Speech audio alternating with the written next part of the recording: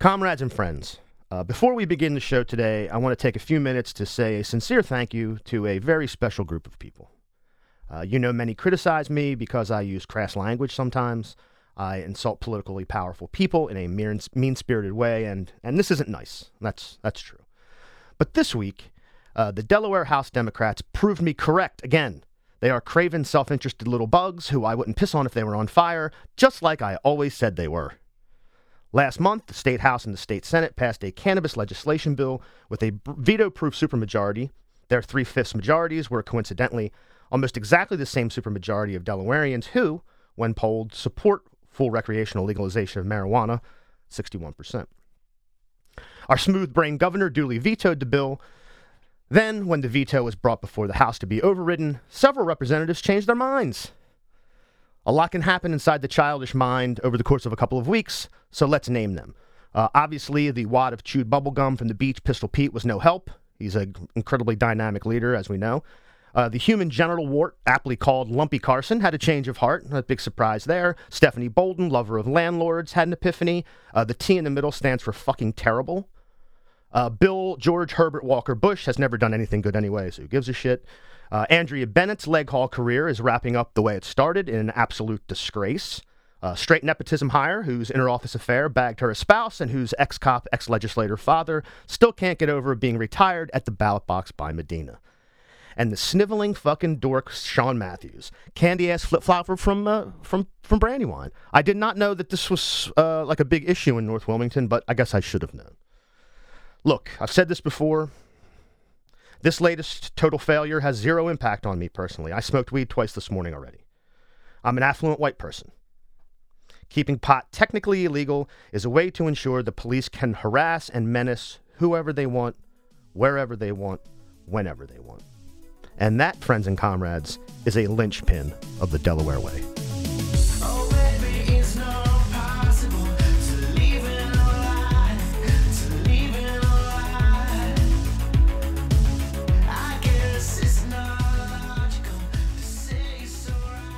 From the shadow of Rockford Tower, behind enemy lines, in the belly of that Delaware Way beast, this is Rob. We're in the Bunker Studio. Carl is here with me. And joining as our guest today is housing activist extraordinaire, change agent coach, and all-around great advocate, Cheyenne Miller. Hi, Cheyenne. Hi. How's it going? How are you doing? I'm good. Well, I have to tell you that the original topic for this was very scary. I didn't know what it was, and it just said Bud's Bills, and I was like, whatever that is can't be good, because speaking of just do nothing lumps, what I know that that's part of a housing package that's being sort of reviewed, and it looks like it's not going to go anywhere. But before we get into some of the other major clusterfucks at Leg Hall in the last few weeks, what's going on with Bud and housing in general? Yeah, so Senate Bill 311 is a bill that it was essentially put out that talks about two different things as it relates to vacant housing. And a lot of this sounds like, yeah, this would be, it would just impact the full state because it's a Senate bill that's been put out for the state. But it actually would have like a big impact on Wilmington. And so basically what the bill does is it makes it so that you can bundle properties at sheriff sales, and it would give the land bank, the only one in the state is actually the Wilmington Land Bank, the power to basically do what they call an apex bid. So they would basically be able to outbid everyone by only paying what's owed on the property, making it so that the owner of the property would not be able to get any equity because they wouldn't be able to bid, raise the price, obviously, and then send that extra money over to the owner. Obviously, that's not fair to the owner. And then bundling doesn't actually sound that bad, but well, I would say that it, I can tell you that when I got a call about this earlier in the week, it immediately struck me as another sort of orchestrated land grab by private interest. Like, what's the easiest way we can get all of these properties into private hands the cheapest, quickest way? And so it's just another giveaway. It says, well, we can use sort of like eminent domain to bundle them all together into like a capital investment. And then make sure that the one mechanism that's going to be able to privatize all of these gets the easiest bid. And Right. so you just pay this minimal amount, we'll bundle these all together for you. So yeah, I mean, it's a perfect encapsulation of what of how we just give away our stuff. Right. And it's one of those things that when you look at like on its face, it may not seem like it's a big deal because it's like, oh, well, there's vacant properties. Who really cares what happens to a vacant property? But at the end of the day, people seem to forget that, especially in the city of Wilmington, most vacant properties are actually owned by regular people that are from the state, right? There are people who are just like, maybe their family member died, left it to them as an inheritance. Sometimes it's something that they acquired. They live nearby. They lived here for a long time. And they're like, you know what? I want to buy another property. There are outside speculators and developers and stuff that own properties here in Delaware, tons of them. But actually, it's not as many as there are of just people here. So it's really our properties that we're talking about here. And what would be happening with is just what you said. The ease of being able to basically bundle a property and likely sell it for less than what it's worth, that's scary, right? Like, that's scary, especially for someone who might be losing their property for something that's more out of their hands because they can't afford bills. You can get your property foreclosed on you because you can't afford your water bill. That's crazy.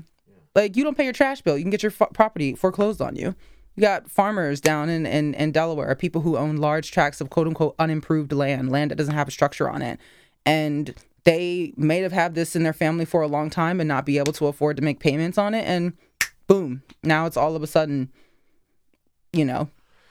gone. Yeah, I think the way people have to look at this and the way that I look at it is, and it's the perfect sort of neoliberal trap you can get caught into. You said it before, like, okay, there's an abandoned home in the neighborhood and everybody has an interest in addressing that, sorting that out somehow. But what do you do? Then you say, well, there's this tract of land, used to be a farm in Sussex County, and there's this huge boom. I mean, we could put townhouses on there and have people just like 20 minutes from the beach. So let's just figure out a way to take it. And so you put all these things together. That's where the bundle comes in. So you put all of these little things together, and what you're doing is creating an institution by which you're solving a problem that somebody does see, right, but you're doing it in a very in a way that just enriches private interest, enriches real estate development and corporate interest. And that's it. So that's the trick. Nobody's in here saying that we hope that neighborhoods have to have these vacant houses and we don't want to do anything. Oh, we yeah. certainly want to do something, but not this. And that's one of the things that came up during the committee hearing for this. So this bill came up like last Friday, introduced, and literally was on a committee within like 2 days. So, we're like looking at this like, whoa, what is this? This is moving really fast. Like, people don't even have a chance to really like digest this. And it's making some major changes. So we get into the committee and there are people who are for the bill that are explaining essentially, we are concerned about making sure we have the right kind of investor coming in to deal with these vacant properties. And I think one of the state senators asked the question, well, what does that mean? Who is the right kind of investor? And my take on the answer was essentially the one that can bring the most capital.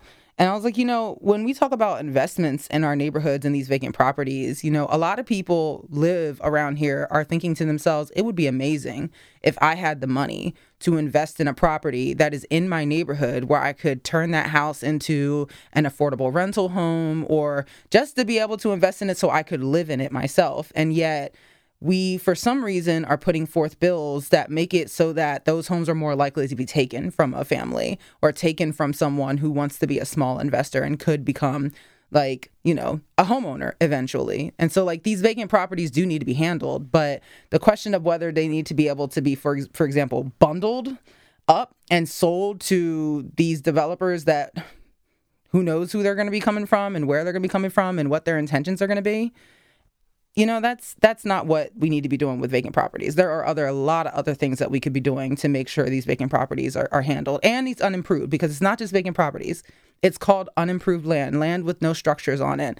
And there's not really a strong definition for that, which is really scary, because that means you could probably call a lot of pieces of tracts of land unimproved.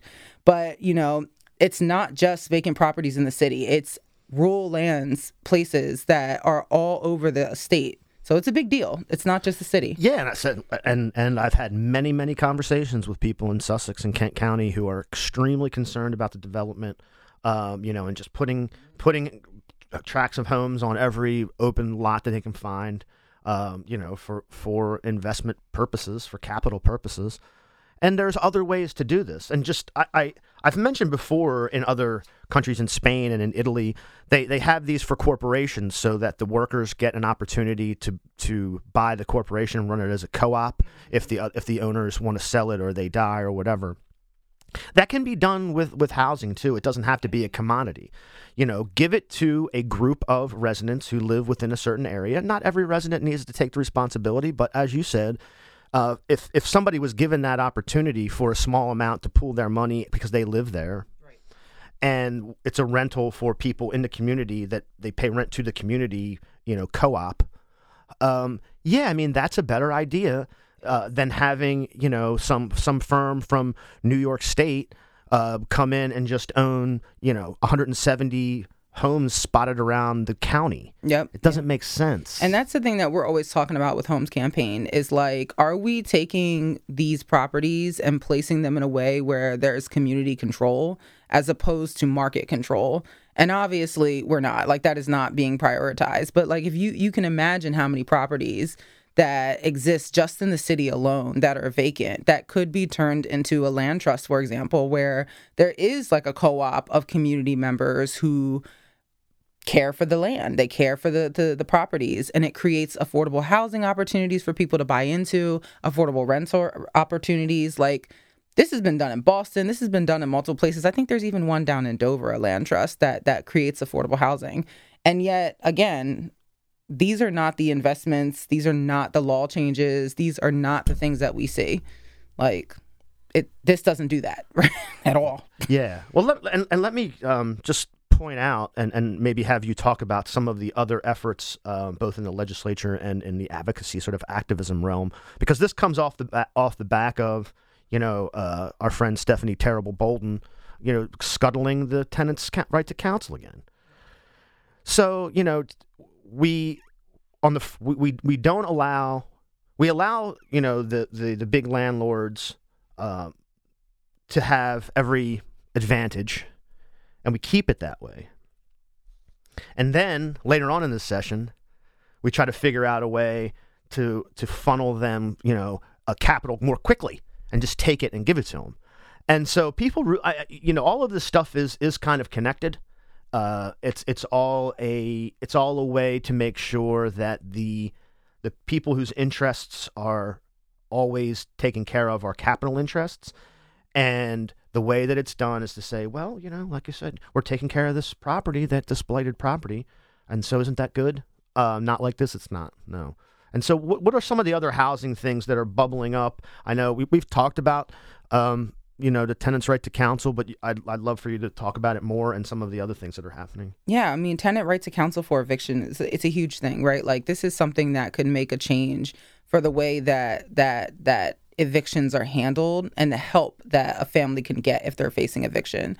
And it would be a state law change. So we would basically be making it so that if you did have to go forward to court for an eviction, you might have access to an actual lawyer or an advocate that can help you through the process. And if you've never been through an eviction before, it is super scary. And even if you have, it's even scarier probably, because you're like, oh my God, I can't believe I'm going through this again. And this bill is Senate Bill 101. This bill is one of those bills that started off super strong, and the landlord lobby came in and negotiated down to its bare bones. And we know that this bill is something that's going to benefit. It's going to benefit so much of Delaware, especially the renters in Delaware who are just trying to make ends meet and don't want to be put out of their homes, are trying to pay their rent. They're trying to do their best. And so this bill, I mean, it's ridiculous that it's taken this long to get passed, but like, it got out of the Senate pretty smoothly for the most part. But when it got into the House, it got held up in the House committee, in the House Housing Committee. And then it's now being stalled in the House Appropriations Committee. The bill already has funding for the first year. And this question of like, while we're in a pandemic, gas prices are high, people are struggling to find places to live and to maintain the places they're living. What sense does it make not to do something that doesn't prevent evictions, but simply provides resources if you're going to face one? Something like a lawyer, something like an advocate who can help you walk through the evictions process. what sense does it make that we wouldn't do this here in Delaware? So on the Appropriations Committee, the people who voted no or were absent, that those people were Stephanie Bolden, Bill Carson, Kevin Hensley, Ruth Briggs King. Like, did I say Bill Carson? You did. Okay, I feel like that's the 4 people. Like, what was that about? Like, there is no reason to hold this up. Like, if Senate leadership could get this through, why can't House leadership? Well, I think... Especially when Val Longhurst is actually one of the people who is on this bill as a sponsor. Yeah, I mean, Val Longhurst is another one. It's all part of this House sort of cabal of cops and police-adjacent people, and they depend on... I mean, they depend on that. That's their power structure. Like, yes, you see a wad of gray bubble gum from Rehoboth Beach, Pistol Pete, and you're like, that guy runs the show, but he does, because it's a small group he needs to control, and the cops are a big part of that, and so that's what happens. I mean, we saw it with the weed thing, we saw it with Leobor, and so now, I mean, the House leadership is the next big target. I mean, because as you said, it flew through the Senate because the Senate, we've won some large electoral victories, and so now, we can get some traction in the Senate. But the House is scrambling. It's in the Housing Committee now. It's in the Appropriations Committee, and we let these people water it down, and we play. It's all razzle dazzle. There's nothing there. Right. What we have to do is we have to throw them all out. Right, and we have till June 30th to get this through. We do have till June 30th, but it's the fact that you're still stalling it as the House, who you see all of this need for this, and yet somehow you're holding on to something that is not going to hurt anyone. It is going to benefit everyone. So it's frustrating. And again, it sort of goes back to the first thing we talked about. What it does do, though, is it sort of slows down the process to make sure we keep people in their homes, make sure that the process is followed, and every opportunity can be taken through the civil law to keep people in their home if possible, and that everything is done properly. But that takes time and money, and these landlords want them out. They want to raise the rent and get somebody else in there. We saw it. We saw it when we dug into the history of the guy from Adams Street. Just decades of history of just extracting rents from people at every opportunity. Even you're providing substandard housing. You're providing housing that's falling on people's heads. You're providing housing that gets condemned and people can't stay there. People owe you a few $100s. You take them to court to evict them. I mean, these are the interests. So there is an interest. Yeah. There is an interest. It's just a very nefarious interest. Yeah. And so and people, that guy is really something. That Adams Street situation, especially digging into the history, as Jordan Howell did for the call, to see sort of how an operation like this works over tens and 20 years, say, it makes you sick. This guy is just from working class and poor people, has just extracted rents from collateral, from housing stock that's not that great. I don't know, and again, it's because it's on Adams Street too, and it's a highly trafficked area. It's right on the 95 corridor. It cuts, breaks a couple of different neighborhoods apart. You're like, man, I've seen those people sit on their porch or walking around, or like, I walk through there to get downtown from here. And you're just like, this guy couldn't even provide them with appropriate housing, and just sucked every nickel from every person that had to live there. Mm-hmm. Yeah, that landlord, AJ Pohorny, definitely those units, as beautiful as we know the potential of them are, were in such disarray. I mean, they were so substandard. I mean, the fact that they were condemned when they were condemned, yes, it's a good thing, because honestly, like, those places were obviously falling apart. But, the thing that bothers me the most about what happened on Adams Street was more about the way that the city handled the residents. Because we are all like, I'm fighting on SB 101. There are other policies that we want to fight on that protect renters, because we're all about, like, let's improve the conditions for renters out here, because honestly, we're not getting a lot for our money at this point as renters. And so, like, landlord accountability is super important to Holmes' campaign. And it's also important to the city of Wilmington. But to us, not at the expense of what they did to residents that day. That day was crazy. I don't live over there. I don't live in that area. But I got a call from someone and a text, and someone was like, you need to watch this video. And then one of my peoples called me and they were like, Cheyenne, they're just putting people out. 8th and Adams, you got to go down to 8th and Adams. They're just putting people out, tons of them. There's dozens of people just standing outside. I'm like, 8th and Adams, like, what are you talking about? Like, what are you doing? There's like, can you please get down there? And I'm like, what am I supposed to do when I get down there? And I get down there, and these families are just sitting outside in the rain. The weather is not looking good because remember, that day that this happened was like May 16th, and they were like, it's going to be a tornado. There's going to be storms. And like AJ Picorni is like in his car. The residents wouldn't let him leave. Good organizing for the residents over there. Well, and the cops are standing in front of everyone's door, blocking them from being able to get into their buildings. Some people have their pets outside. Most people have their kids outside. And you can tell that no one knows what's going on. There are a few city officials there, not a ton. And there are some state reps there. And I get there late. This had been happening for hours. So I'm showing up late. I don't know what I'm doing. You gotta get caught up. I'm just trying to figure out, like, should I help with something? And I'm telling you, it was one of those situations where when you started to see some city officials actually show up, like I know Michelle Harley showed up. That's her district. She's a city council member. Sherry Dorsey Walker was there. And I believe that's going to be Sherry Dorsey Walker's district. But right now, I think it was actually Stephanie Bolden's district. When I was out there, I did not see Stephanie Bolden. She was probably on the phone with the landlord making sure everything's... I did not see her out there. T stands for terrible, folks. Mike Przicki showed up, and Matt Myers showed up. And Matt lives... right around the corner or something like that, right? Yeah, he lives in Trinity. So, not too shocking, right? It's a city, right? A lot of people do live near each other. I was really happy that there were people that showed up. But I'll be honest with you, a lot of the organizing came from Sherry Dorsey Walker and Matt Myers, and they were able to find places, and Homes Campaign helped collect contact information for some of these people, and we helped get people transported to some of the motels that they were sent to. But at the end of the day, there was no plan from the city to do anything except to shut those units down.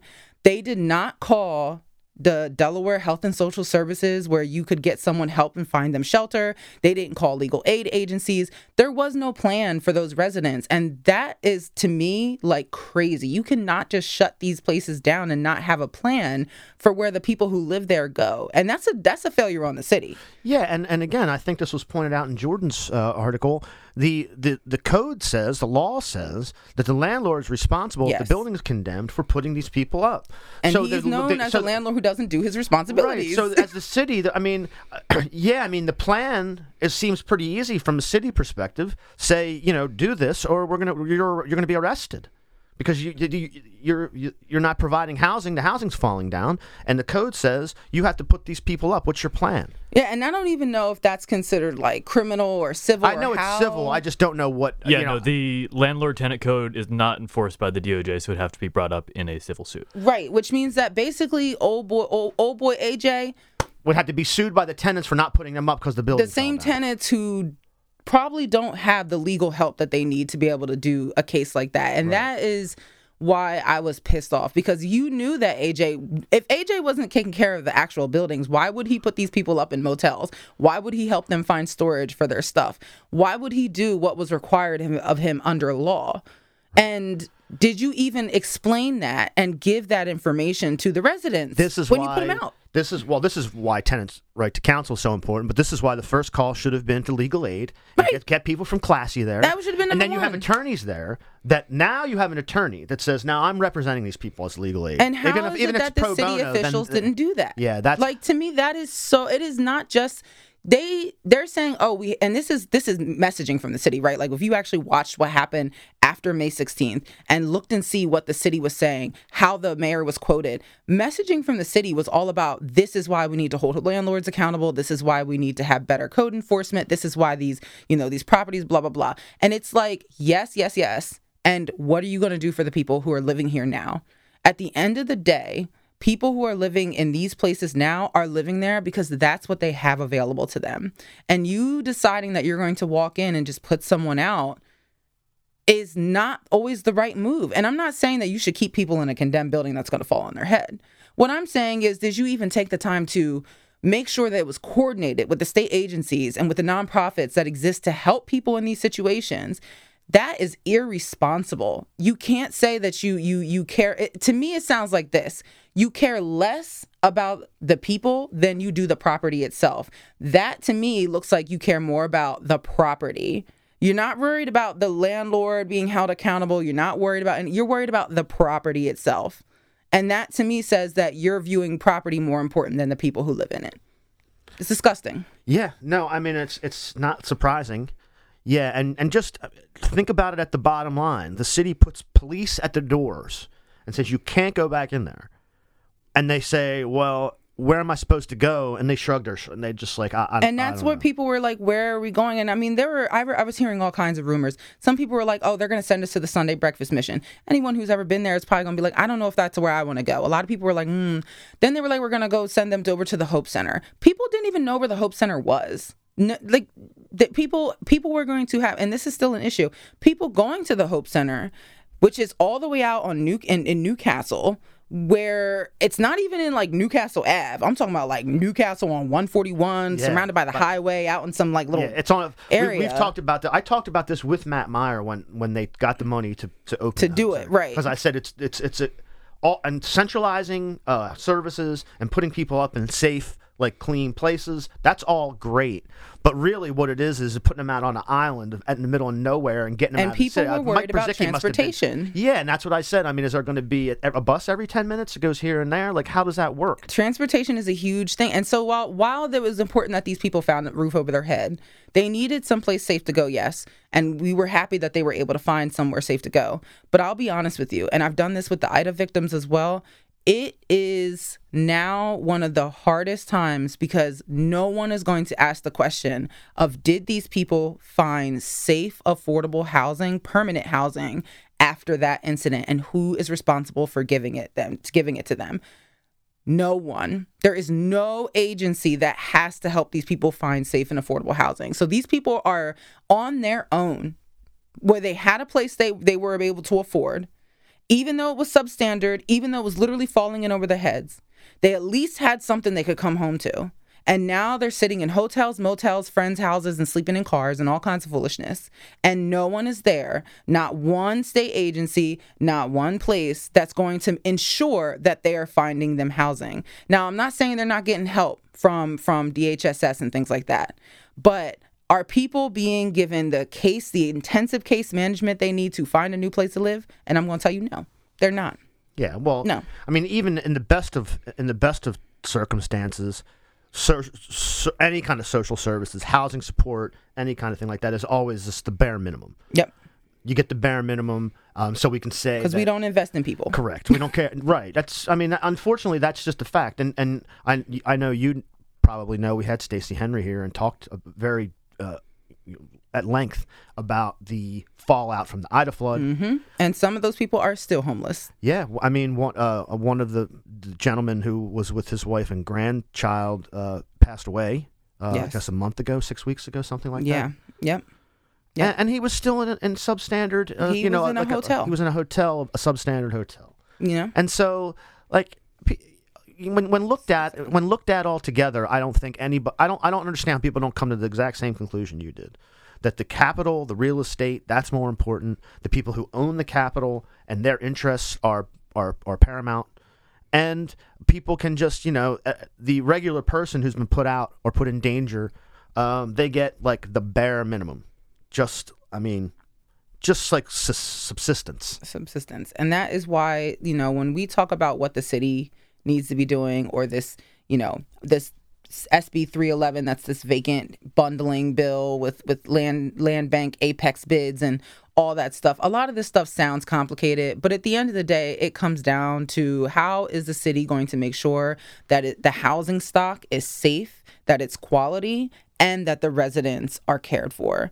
And that is a problem. That is a problem that the city has yet to do. And no matter how often Homes Campaign be coming around with solutions for this, we find it very difficult sometimes to be telling people these things and then to have them listen. And I'm going to tell you right now, if it's not profitable when it comes to housing, it's not popular. And that is just an important thing for people to remember. Not every good housing policy is going to be profitable for the people who need it to be profitable. Yeah, like, people sometimes need to it's going to understand. help people in other ways. Yeah, people need to understand that the idea of housing as a commodity, the idea of housing as like an investment, like a stock or a cryptocurrency, or like something you invest in, like a bond or something. For most regular people, we need a place to live. So. Unfortunately, I hate to tell you this, but this idea that everything has to make money is just not going to fly, or else we're going to be leaving people to housing cannot be a human right if it's a commodity. Correct. Very simply, it cannot be a human right if it is treated as a commodity, and we believe it's a human right. Nobody, doesn't matter who you are, where you're from, what you're doing, none of that should go without a place to lay their head. Nobody. It's a human right, and yet. We don't treat it like that. Our government doesn't treat it like that, our local or our state government. No, and the other thing that I hope people really start to reckon with is the idea that the people who this affects. Another example, Brandon Fletcher was in here talking about going around because of water shutoffs. People don't know how. I got news on that, baby. Oh, well, that's true. Oh no! Don't get me upset, Rob. Well, let me just say this. Let me say this, and I'll let you do your update. Is all of these housing issues happen to people who have like zero political power. They've been marginalized. They've been left out to struggle for themselves with the bare minimums given to them, basically, so they don't die. And people don't think about it. They think that there's only one political way, and it's because the people who are getting their water shut off and not understanding how to get it turned back on, getting the rent raised by astronomical amounts in substandard housing, having their houses collapse on them, or being taken to court and not having representation over a few $100s or $1,000. Having your home flooded out with the Wilmington has no plan during that emergency. Having your building condemned and Wilmington has no plan in that emergency. Them trying to take a plot of land because you don't have a thing on it in Sussex County, like you talked about before. All of this stuff, we have to. This is the way to address it, and coming up with a scheme to make sure that private interests make money is not going to work. I mean, we're just going to have to. People are going to have to start to come to that realization. But give us the update on the water thing. God. I saw your eyes light up, so now I have to know. Because I'm triggered this month. If anyone knows anything about me in this last 2-3 months, I'd say, the way that the city and the state have been treating housing issues has been atrocious.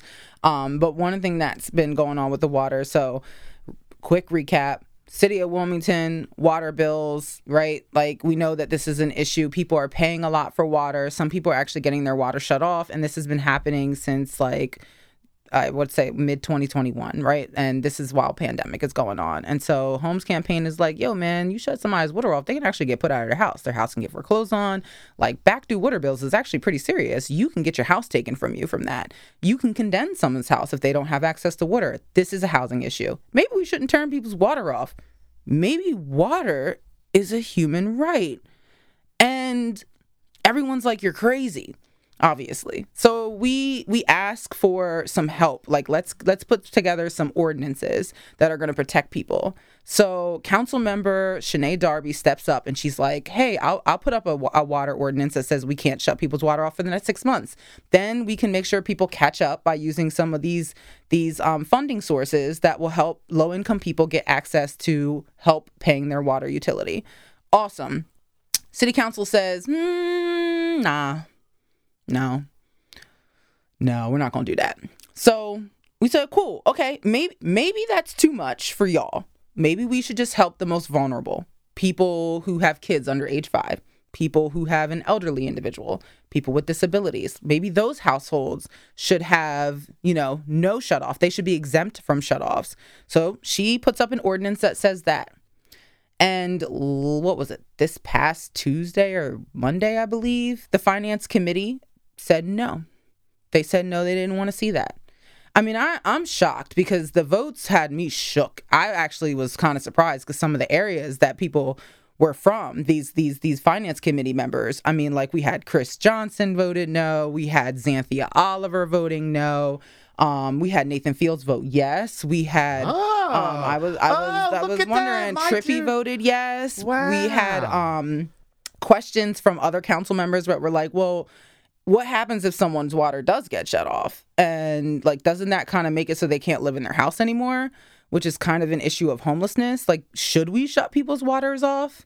Is kind of the thing. Obviously, probably not, especially if they're, they got kids or something. It was shocking to watch some of these votes that we had. The way that people were basically like, James Spadola even was like, is this even really a problem? Like, James Spadola asked the question. He's like, is this even really a problem? And I'm like, bruh, you can come and walk out with us. Like, if you want to, like, you're an at-large, baby. You're an at-large. You can come and walk out to the home with the Homes campaign and knock on people's doors outside of Charlie Square, my friend. Please feel free to come over to West Side and knock on people's doors and ask them if they're struggling. We can't put people's names and information out there about we've talked to because that's a violation of their privacy. But I'm going to tell you right now, I've met single mothers with kids with disabilities. I've met people who are just working single men who are trying their best to just make ends meet that have lived for months without water in their household.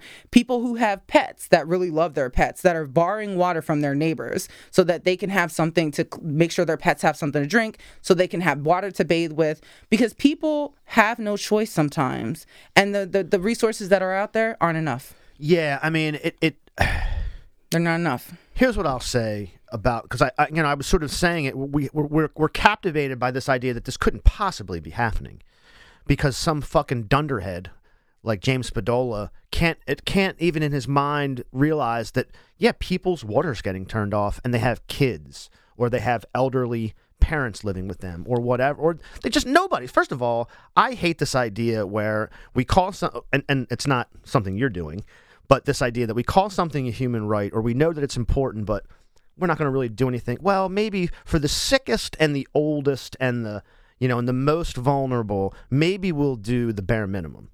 So they're the people that now we're down to, we do the bare minimum, but only for the people who are like close to the edge. Everybody else, well, you don't get it then. And it's sicko behavior. I mean, for someone to say, is this really a problem, is sicko behavior. But I'm glad to hear, and I did not know, so now you did bring me good news. My city council member, who is really sort of a Przicki sort of lapdog type guy, voted for the water thing. I was happy to hear that we at least had a couple that were going to vote for it. Well, but yes on it. I guess I would have said that Nathan was like, I would have probably said something like, he's no better than Spadola. But way to go, buddy. That was awesome. Thank you. I'm very happy. Those people who voted yes on that, there was a big deal because it did show where your concerns lie. And this was not saying that no one should have their water shut off, or even saying that these families don't have to pay their water bill, right? It was saying, hey, maybe these are the houses we shouldn't shut off water because they can't afford it. Like, maybe those are the ones we should care for. I mean, I'm not going to lie. I was shocked at the some of the votes that I saw. I mean, a lot of the places like on East Side, I mean, Xanthia Oliver ended up voting no on this. And I've been on East Side. We've walked on East Side, knocked doors. Like, that's where Brandon was going when we had the first conversation. He was going around canvassing about the water stuff on East Side and Riverside. People actually need that help. And I was just shocked when she voted no, because I just assumed that in her area, people would want her to vote yes on that. I could kind of understand people that are like in the Highlands area or that are in Charlie Square being like, I don't care. Not James Spadola. He is an at-large, so he should be caring about the entire city, not just one part of it. But, like, that shocked me to see that there are people who are in some of those really high-need areas. Same thing with West Side. I'm on West Side. I know I've walked on West Side, and we knocked on doors, and we know there are a lot of people on Hilltop that need help. And yet somehow we still managed to have Chris Johnson say no. Well, Chris Johnson, the last time I saw him, he was standing in the middle of several emirs and sheiks in the UAE with Przicki. They were digging up something. It never said what ceremonial digging they were doing. We assume that they're burying all the slaves that died to build the World Cup stadiums, and that's actually what they were doing. So it was really great to really reach out to Qatar and their monarchy at the exact same time where Bangladeshi and Nepalese slaves are dying to build the World Cup stadium. So way to go, Chris Johnson. I'm glad you found what you were looking for, and you're a big man now. You're fancy. You're going on junkets to the Middle East, and you get to pal around with Perzicki and the Puccini Pollen group and all that. I'm so proud of you, buddy. Really, really proud. And now, of course, people go without water, but that's really not your concern, I guess. I'm very upset with that guy. I have to ask you this since we're on the subject. Spadola's an at-large council person, but he's also like the one, like the Republican. You get the one Republican. Well, in Philadelphia, I've mentioned this before. I was able to speak with her briefly once for the podcast. The Working Families Party ran a candidate in that slot, in that like alternative party slot as a Working Families Party candidate. I feel like we have to kind of plot to do something like that, because I think an at-large council person from the Working Families political party, Cheyenne Miller, would be a great city council person. What do you? I mean, I would never run for any elected position. Everyone who talks to me probably knows this, and I don't want to not see some changes on city council. As a resident of the city of Wilmington, I don't do electoral politics from canvassing and all the way from the volunteer all the way up to running and stuff. But we need someone new.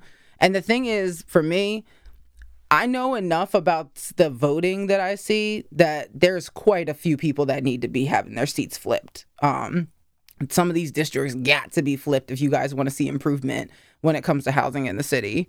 But I'll be honest with you, you couldn't get me on city council if you paid me, bruh.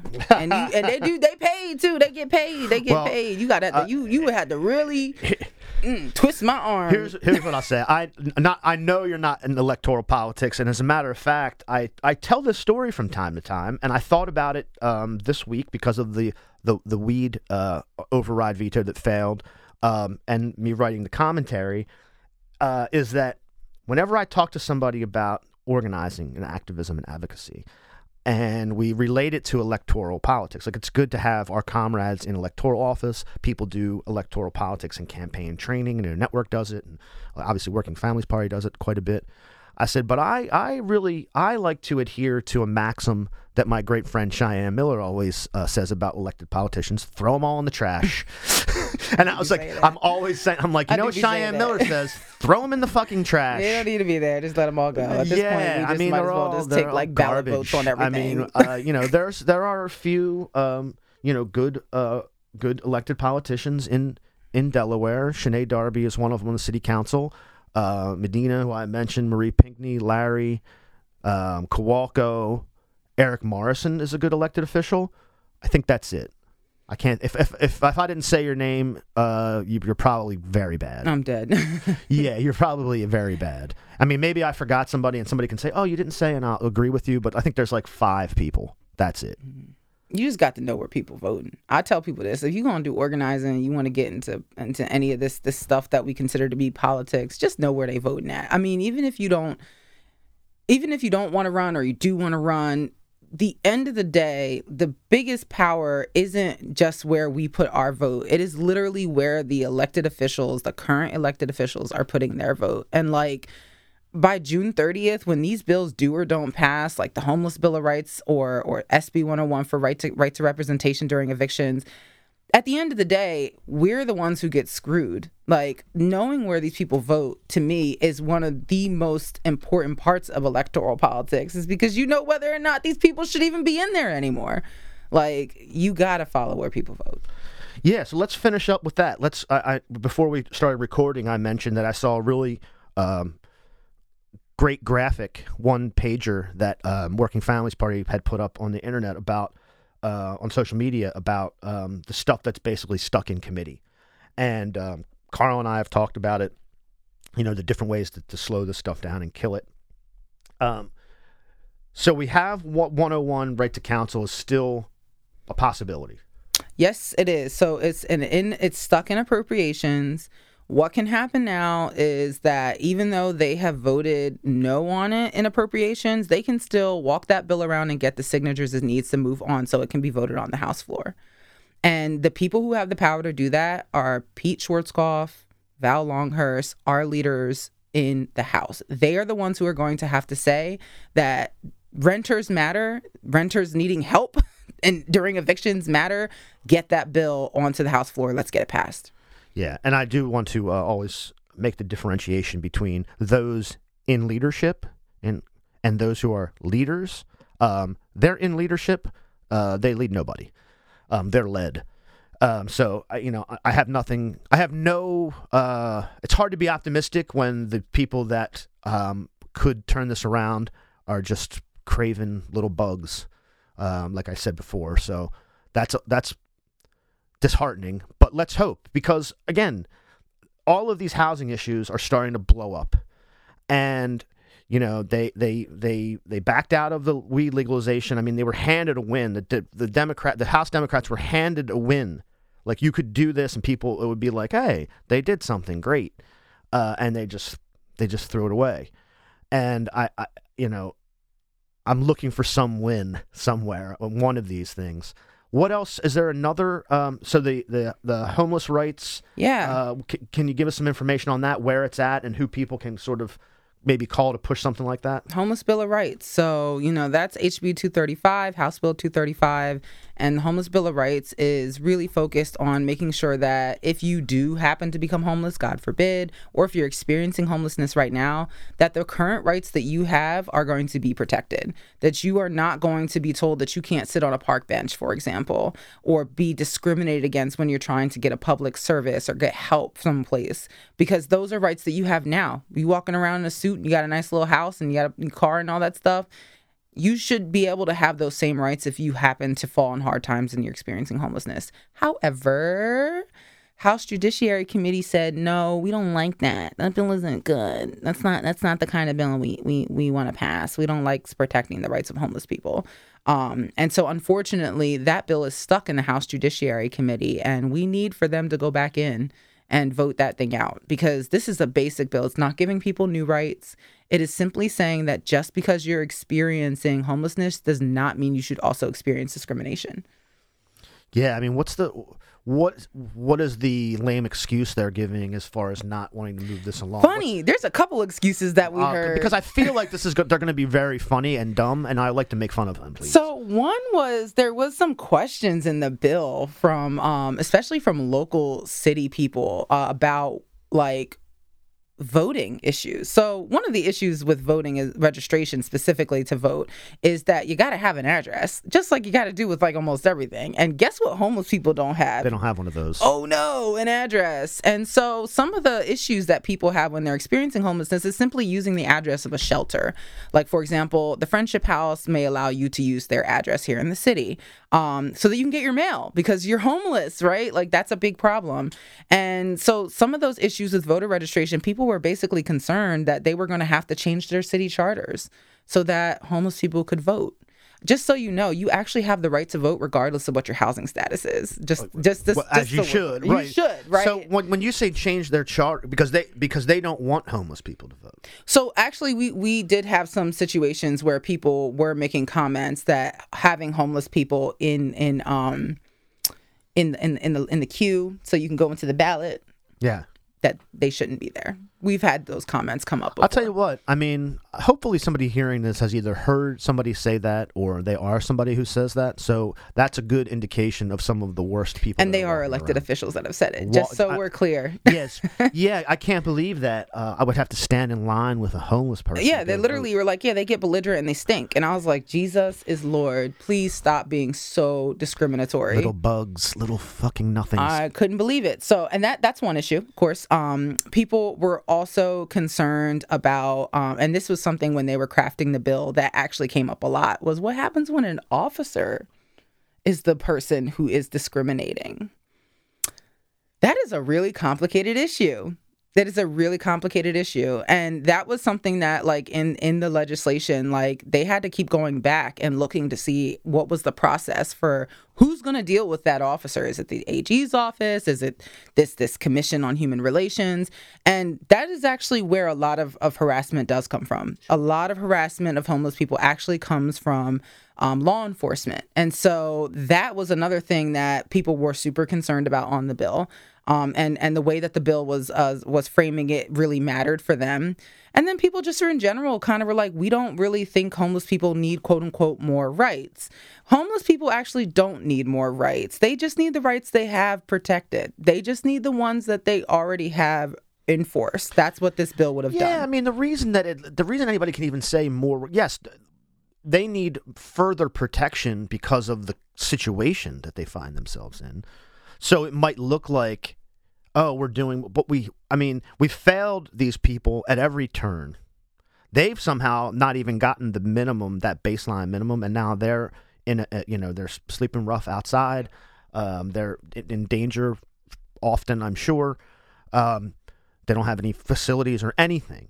So yeah, making sure that they're treated like human beings, we might have to do a little more to make sure that they're treated like a human being. That doesn't mean that they're getting special rights. That doesn't mean, some people don't, need that because they're not in that situation. And so it's a real ugly, you have to have a real ugly spirit, to think that way. Yep. Your insides need to be, on the you have to buy into the stigmatization of being homeless. You have to buy into it. And I say this to people all the time because people are like, oh, I'm scared of homeless people, or homeless people ask me for stuff, so I get upset. And it's just like, unfortunately, we're all like a couple of steps away from being homeless, right? Like, one, it doesn't take too long. Like, some people become homeless for things that are completely out of their control. Some people become homeless for things that are a little bit in their control. But the fact that they're able to become homeless is what it is. And it's a reality that we all sort of face. We're all near it. And so that stigma that people buy into about homelessness is what holds us back. And unfortunately, it's not until someone experiences homelessness that they finally fully understand that stigma is simply bullshit. Yeah. I mean, as you said, people don't think that they're close, but trust me, if you lose your job and you lose your insurance, your health insurance, water bill gets high. you lose your health insurance. Maybe somebody's homeless because they cannot get health care. Mm-hmm. They can't get health care for a drug addiction. They can't get health care for a mental health issue. And so we don't offer people health care, really, or if any bare minimum free health care you get is so incredibly difficult to figure out how to use or get or go to, that now they're homeless, but now we treat them as if like they're not people now.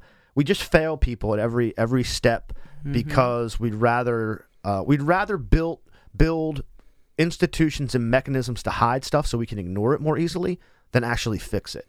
The residents at Adams Street came home literally from work, and there were police officers and locks on their doors. They paid their rent.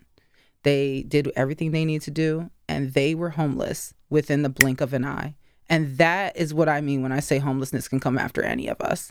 Those people did everything they were supposed to do, and they still ended up living in a hotel somewhere, shacking up with a friend. We're all at risk. So why not make sure that the protections we have now where we're not experiencing homelessness are the protections we'll have when we are experiencing it? Yeah. So, Carl, did we miss any non-housing stuff that's on that sort of like tentative list as we roll into the 30th of June here? I know there was a couple other sort of non-housing stuff. And sorry, I was doing also some confirm text for an event.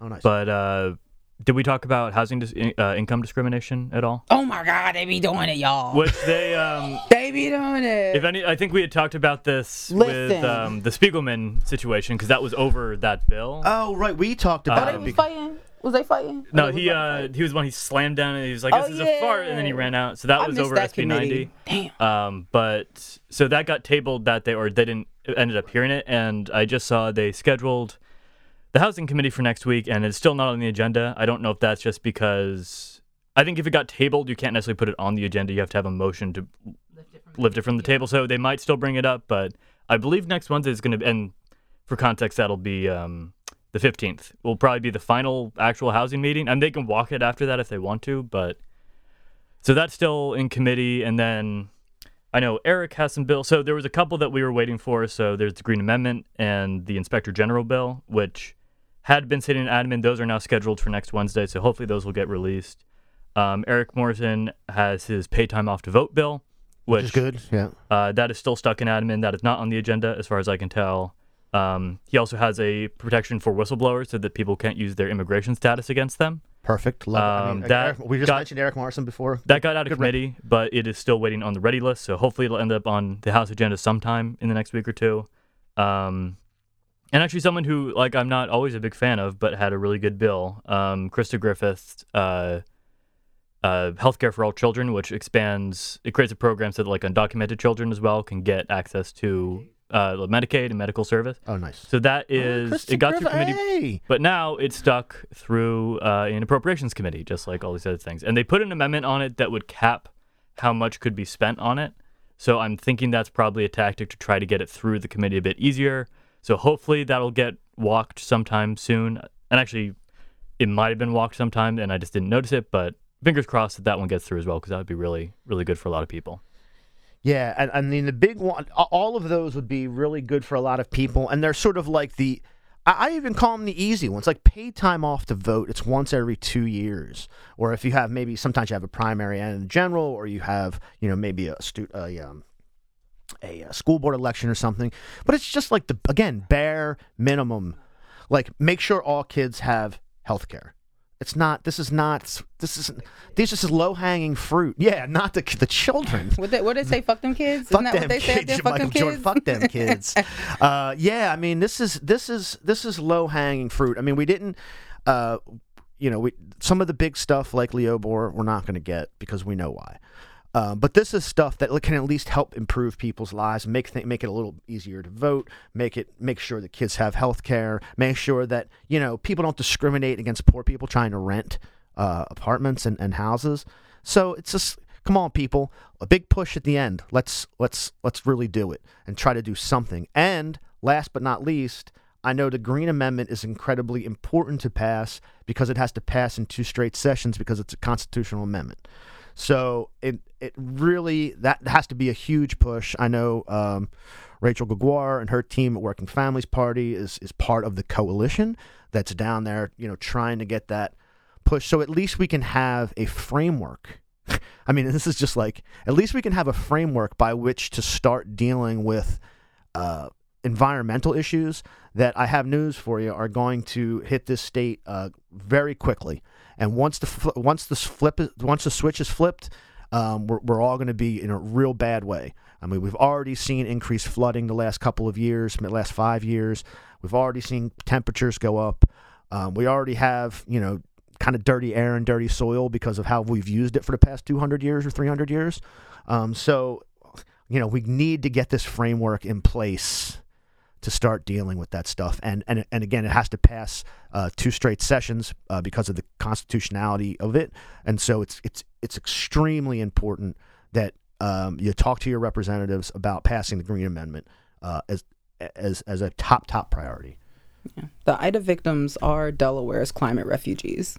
Yeah. Like, we have climate refugees here, just like y'all looking at Africa and y'all like to be like, oh, them people in Africa fighting over water and then people in the Middle East fighting over water.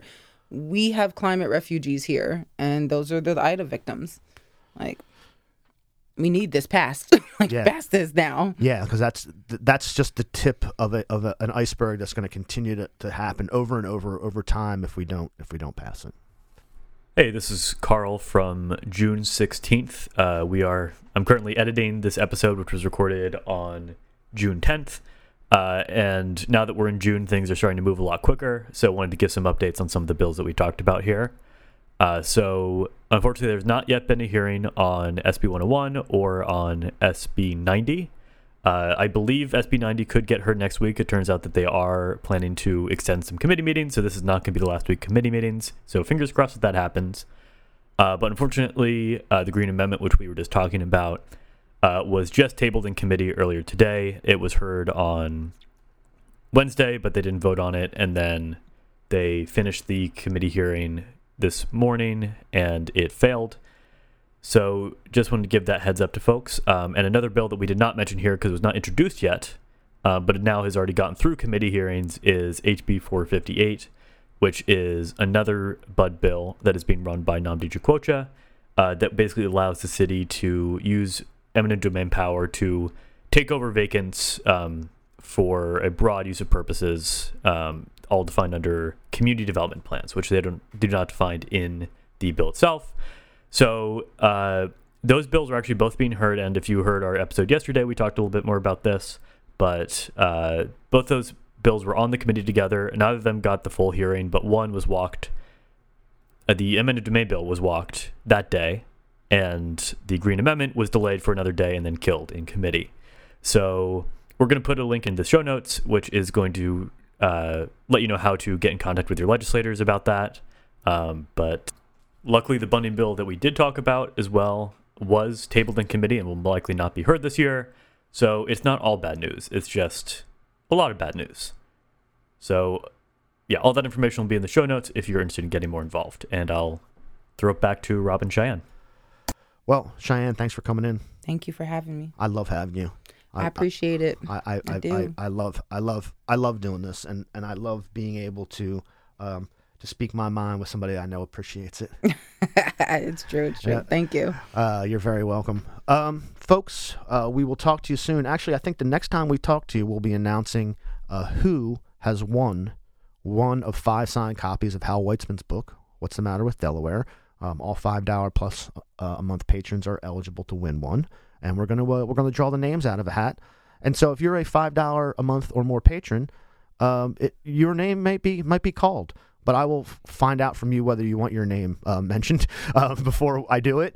Yeah, I hope everybody also follows Hal's work, because it's starting to catch a little traction both here and in the country, I've noticed. So I think by the end of the summer, we're going to have more news about some of his work and how we're going to take that forward, both in academic circles here and political circles, and try to jam some of that corporate transparency into the discourse. So, Cheyenne, thanks. Carl, thank you. And, if I've said it once, I've said it 1,000 times. Left is best.